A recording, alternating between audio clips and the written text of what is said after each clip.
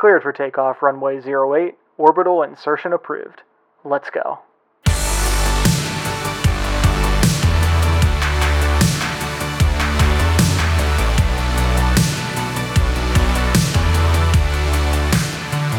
Hey, what is up, everyone? This is Jay Simpson, and you're listening to the Ignited Flight Podcast, where we bring information and inspiration for everything aeronautics and astronautics.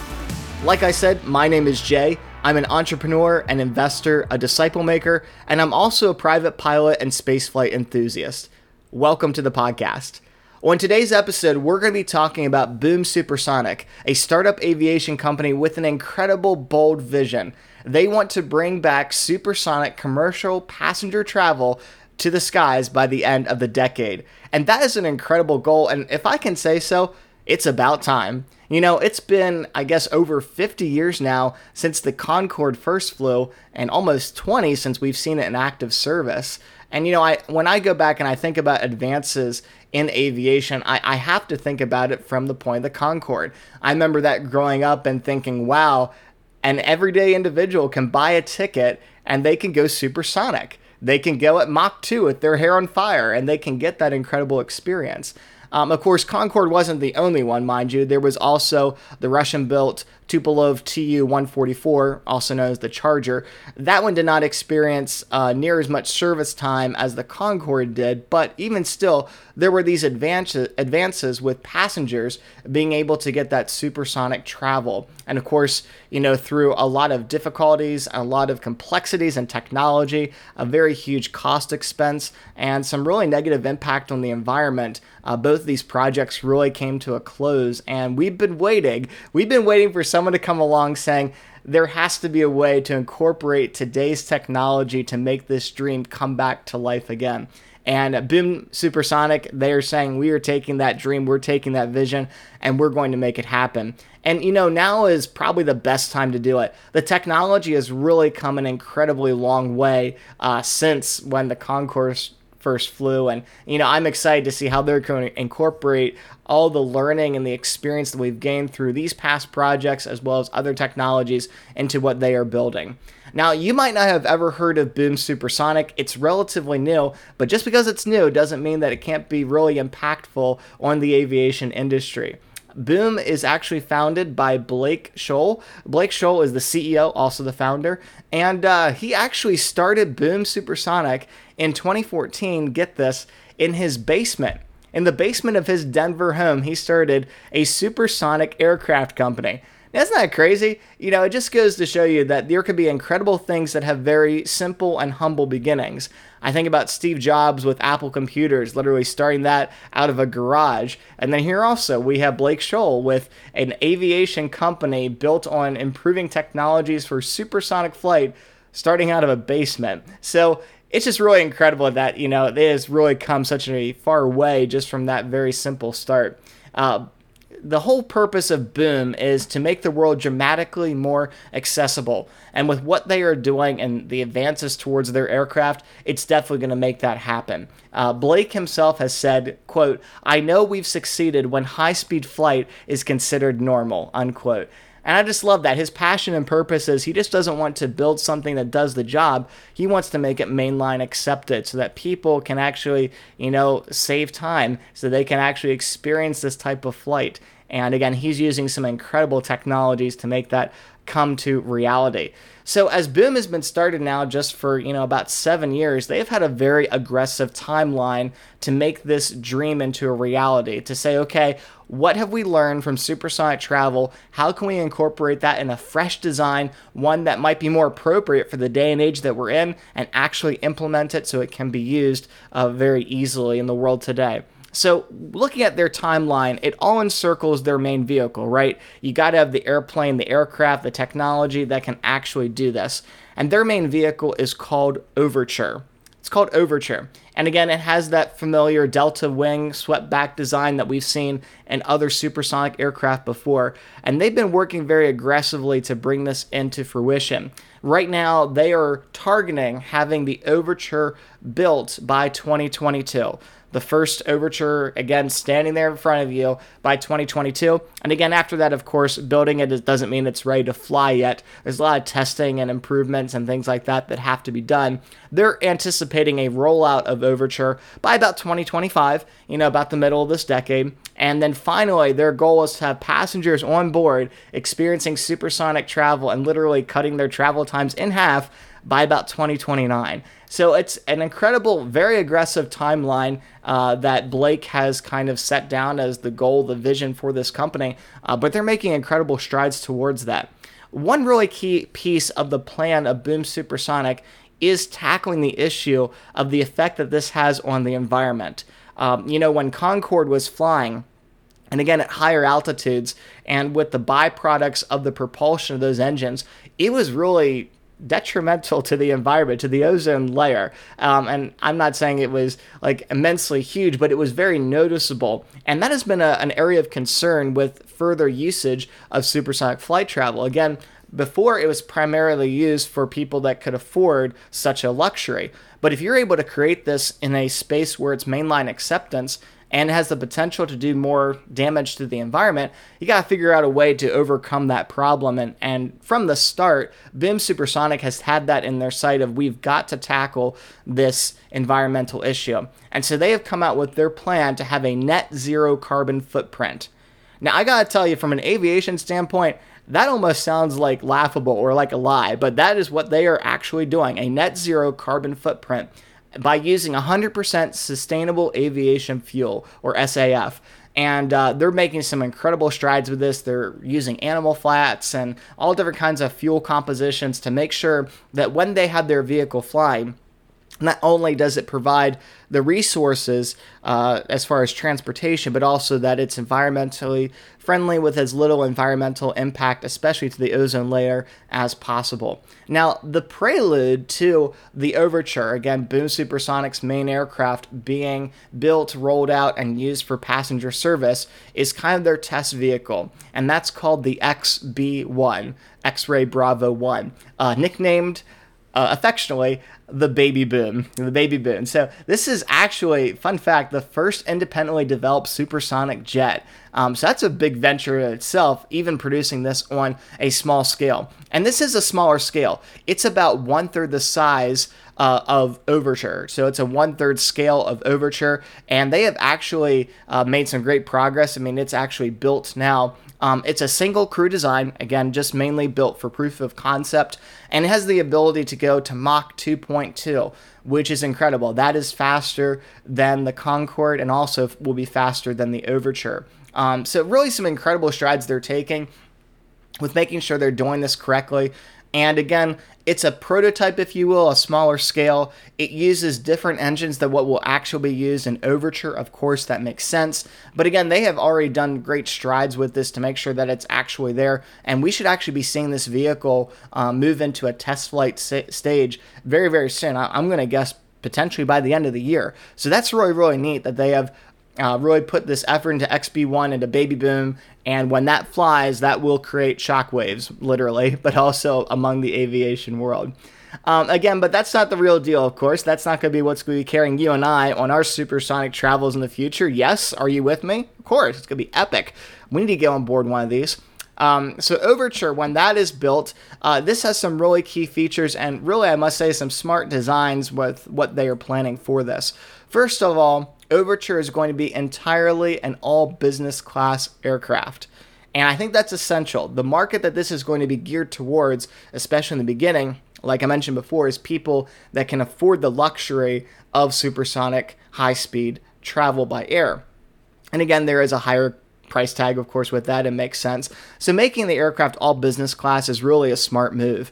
One also interesting aspect of how they've laid out the design is that it is 2 abreast seating. So that means that there's the aisle that you walk down, there's 1 seat on the left and 1 seat on the right. Not only does that give you a little bit extra space, but it also allows the fuselage to be very streamlined, which is, of course, very key when you're traveling at these high speeds.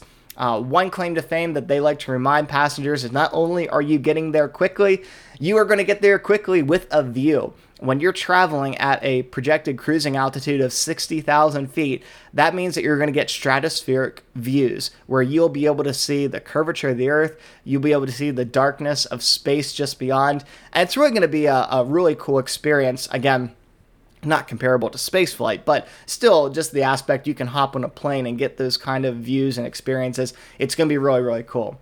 Right now, the design for Overture calls for a passenger manifest of about 65 to 88 passengers. Again, I think that's really reasonable. They've really taken a lot of consideration with this. Comparatively for the Concorde, it was between a 92 to 128 passengers, again, depending on the layout and design and things of the particular aircraft that was flying.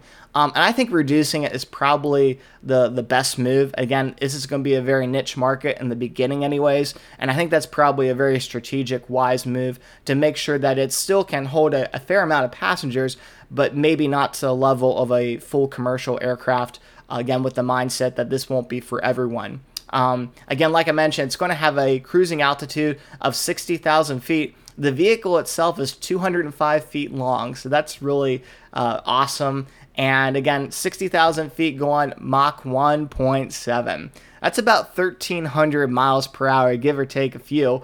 To compare that to the Concorde, Concorde was cruising at Mach 2.02. So Concorde was a bit faster, but again, they're looking at this as high-speed flight done environmentally friendly and cost affordability as well, making sure that this is attainable for individuals.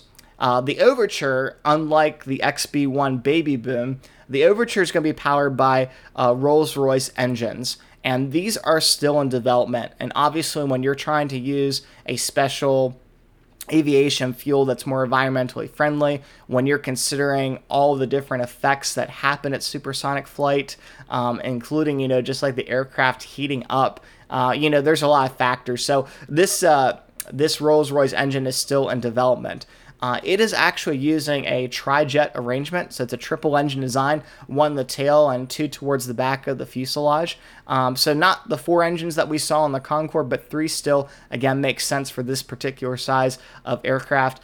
And it's going to have a projected range of about 5,000 miles, just a little bit less than 5,000 miles. And of course, that makes those Atlantic and Pacific jumps not a problem at all. The Overture with Boom Supersonic is going to do it very easily and quite effectively. And I mentioned before, it basically is going to cut the travel time in about half. That's the target. So a New York to London trip, for example, would take about 3.5 hours. Going from San Francisco to Tokyo, you're looking at about 6 hours of flight time, again, supersonic. And then finally going from LA to Sydney, and that is a long, long flight, about 8 hours, 8.5 hours. So really that's an incredible improvement. Again, if you are really concerned about time and you want to get there, going on Boom Supersonic is definitely going to be the way to go. Now, of course, to reach all these goals, they have had to make some significant improvements from historic designs for supersonic aircraft, again, with the Tupolev and also with the Concorde. One, of course, is that with noise. And this goes back to our engine development with Rolls-Royce, figuring out how can we develop engines that are not near as noisy. And we have seen dramatic increases in the subsonic aviation world, which is what you and I are all traveling on right now. In the past 50 years, we have dramatically reduced noise, and that's very important. And so obviously for those engines producing that kind of power, figuring out a way to make it as quiet as possible is very key, especially when you're flying out from larger cities and things of that nature. The other huge factor, which we have talked about, is the environment. How is this thing going to affect specifically our ozone layer? And again, using the sustainable fuel and really trying to be thinking outside the box as far as net zero for carbon emissions, I think that they're actually going to do it. It's definitely a challenge. They're making progress, and I'm excited to see that actually come into play, because really when they make those advances as far as engine technology and as far as fuel, you may see those benefits that they have figured out actually trickle down into other aspects of the aviation world. Not sure, but that's definitely a possibility. And also another improvement that, of course, they've been working on is how to make this more appropriate to the market sector, to their target audience. And again, I think by making the aircraft a little bit smaller, more streamlined, catering to that business class model, I think that is going to tap in much more regularly. I used to hear a lot of stories about, the Concorde was flying with much less than full capacity. And, I think that especially when this is going to restart this particular segment of the industry, I think the design they've come up with is very, very appropriate size-wise. And, of course, you can always build more aircraft after that or redesign a new one. But for coming out the gate, I think they've really done a lot of good effort and time and just market research, figuring out how to approach this sector most effectively, so that way it's more relatable and attainable for people that want to utilize such a service. So let's talk about the current progress of where they have been at. Probably the most notable is just recently, back in June, United Airways, back here in the United States, actually ordered 15 of these Boom Supersonic Overture aircraft to add to their fleet. Now, that contract is expandable up to 35, but that's incredible. That is a lot of faith in this company for a mainline carrier like United to say that not only do we see the vision, not only do we back it, but we're going to go ahead and buy into this. And they were actually the first U.S. carrier to actually sign a contract with Boom Supersonic. And again, I said 15 aircraft is what they are currently on, up to 35. To put that in reference, there were only ever 20 Concordes ever built. So just kind of factor that in your mind when you think about 15 might not sound like a lot, but comparing it to where we've been at historically, that's a good chunk coming out the gate. Also, Japan Airways, they were actually involved a couple of years ago, very early on in this vision and journey that Boom Supersonic has been on. And they have a contract right now up to 20 aircraft that they have the ability to acquire to incorporate into their service, into their passenger carrier operations. So that's really, really neat as well. Probably the thing that I found most interesting is that the U.S. Air Force has taken a keen interest in the Overture, particularly when it comes to, get this, presidential transport. For the United States of America, we like to lead the charge and say, look at us. There's no better way to do that than to say that your president is flying on a supersonic aircraft. Quite honestly, I'm not sure why they haven't thought about this before. But they have been very closely working with the individuals at Boom Supersonic, looking at a potential way to take the Overture and transform that into like an Air Force One type aircraft. So that would be incredible just to see that come to fruition. In actuality, I think that's probably more on the dream side of things, but hey, there are actual conversations happening, so I can't pass over those things, but that would be really cool to see a supersonic Air Force One aircraft. As far as current progress goes, I mentioned this a little bit, the XB-1, the Baby Boom, that is the prototype, the proof of concept for what Boom is doing. That has been unveiled back in 2016. The rollout was in 2020, and they have put a lot of time testing this vehicle. Obviously, you want this thing to be a success, and you want to also learn from it, because again, this is a 1/3 scale of the real thing. So they have really spent a lot of time working specifically on wind tunnel testing. And this is important. I remember hearing about how when people flew on the Concorde, just the fact that that aircraft was moving so quickly through air, even at high altitudes, obviously that produces friction and produces heat on the skin of the aircraft. And they actually said when you flew on Concorde that you could put your hand like on the wall of the cabin area and you could feel the heat. You could feel the heat just resonating off of this aircraft. So Boom has taken a lot of time working on the XB-1, working on wind tunnel testing, taking all those things into consideration, and just making sure that they get this thing as best as possible before its first test flight. And that's the real question, right? When will the XB-1, which is the predecessor to the Overture, when will that first take flight? Estimations right now are going to say by the end of this year, by the end of 2021, the Baby Boom should go ahead and be in the skies. And again, they'll be able to learn from that.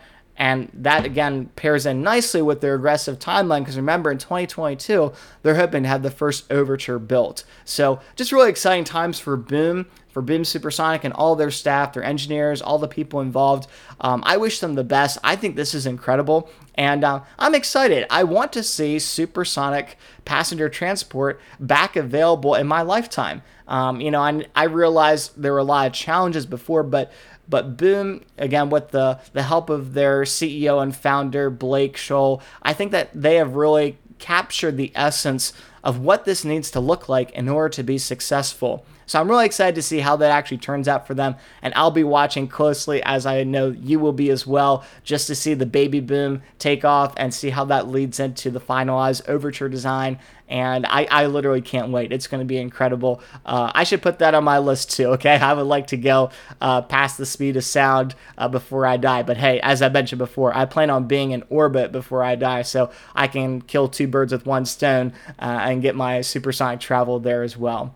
But what about you? Are you ready to experience, a sonic boom on Overture to get that supersonic transportation, have that available? Is that something that you would do?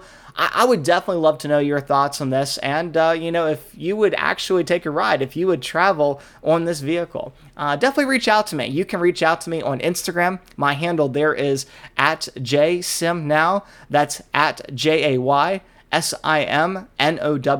I say this always, I love hearing from our listeners. We have an incredible group of listeners of this podcast, so thank you for tuning in, but really, you guys are incredible. Feel free to reach out to me with any feedback, with questions you might have, or maybe even future value of what you would like to gain from this podcast. And as always, I hope that you leave this episode feeling inspired. Thanks for joining me on the Ignited Flight podcast, and have a stellar day.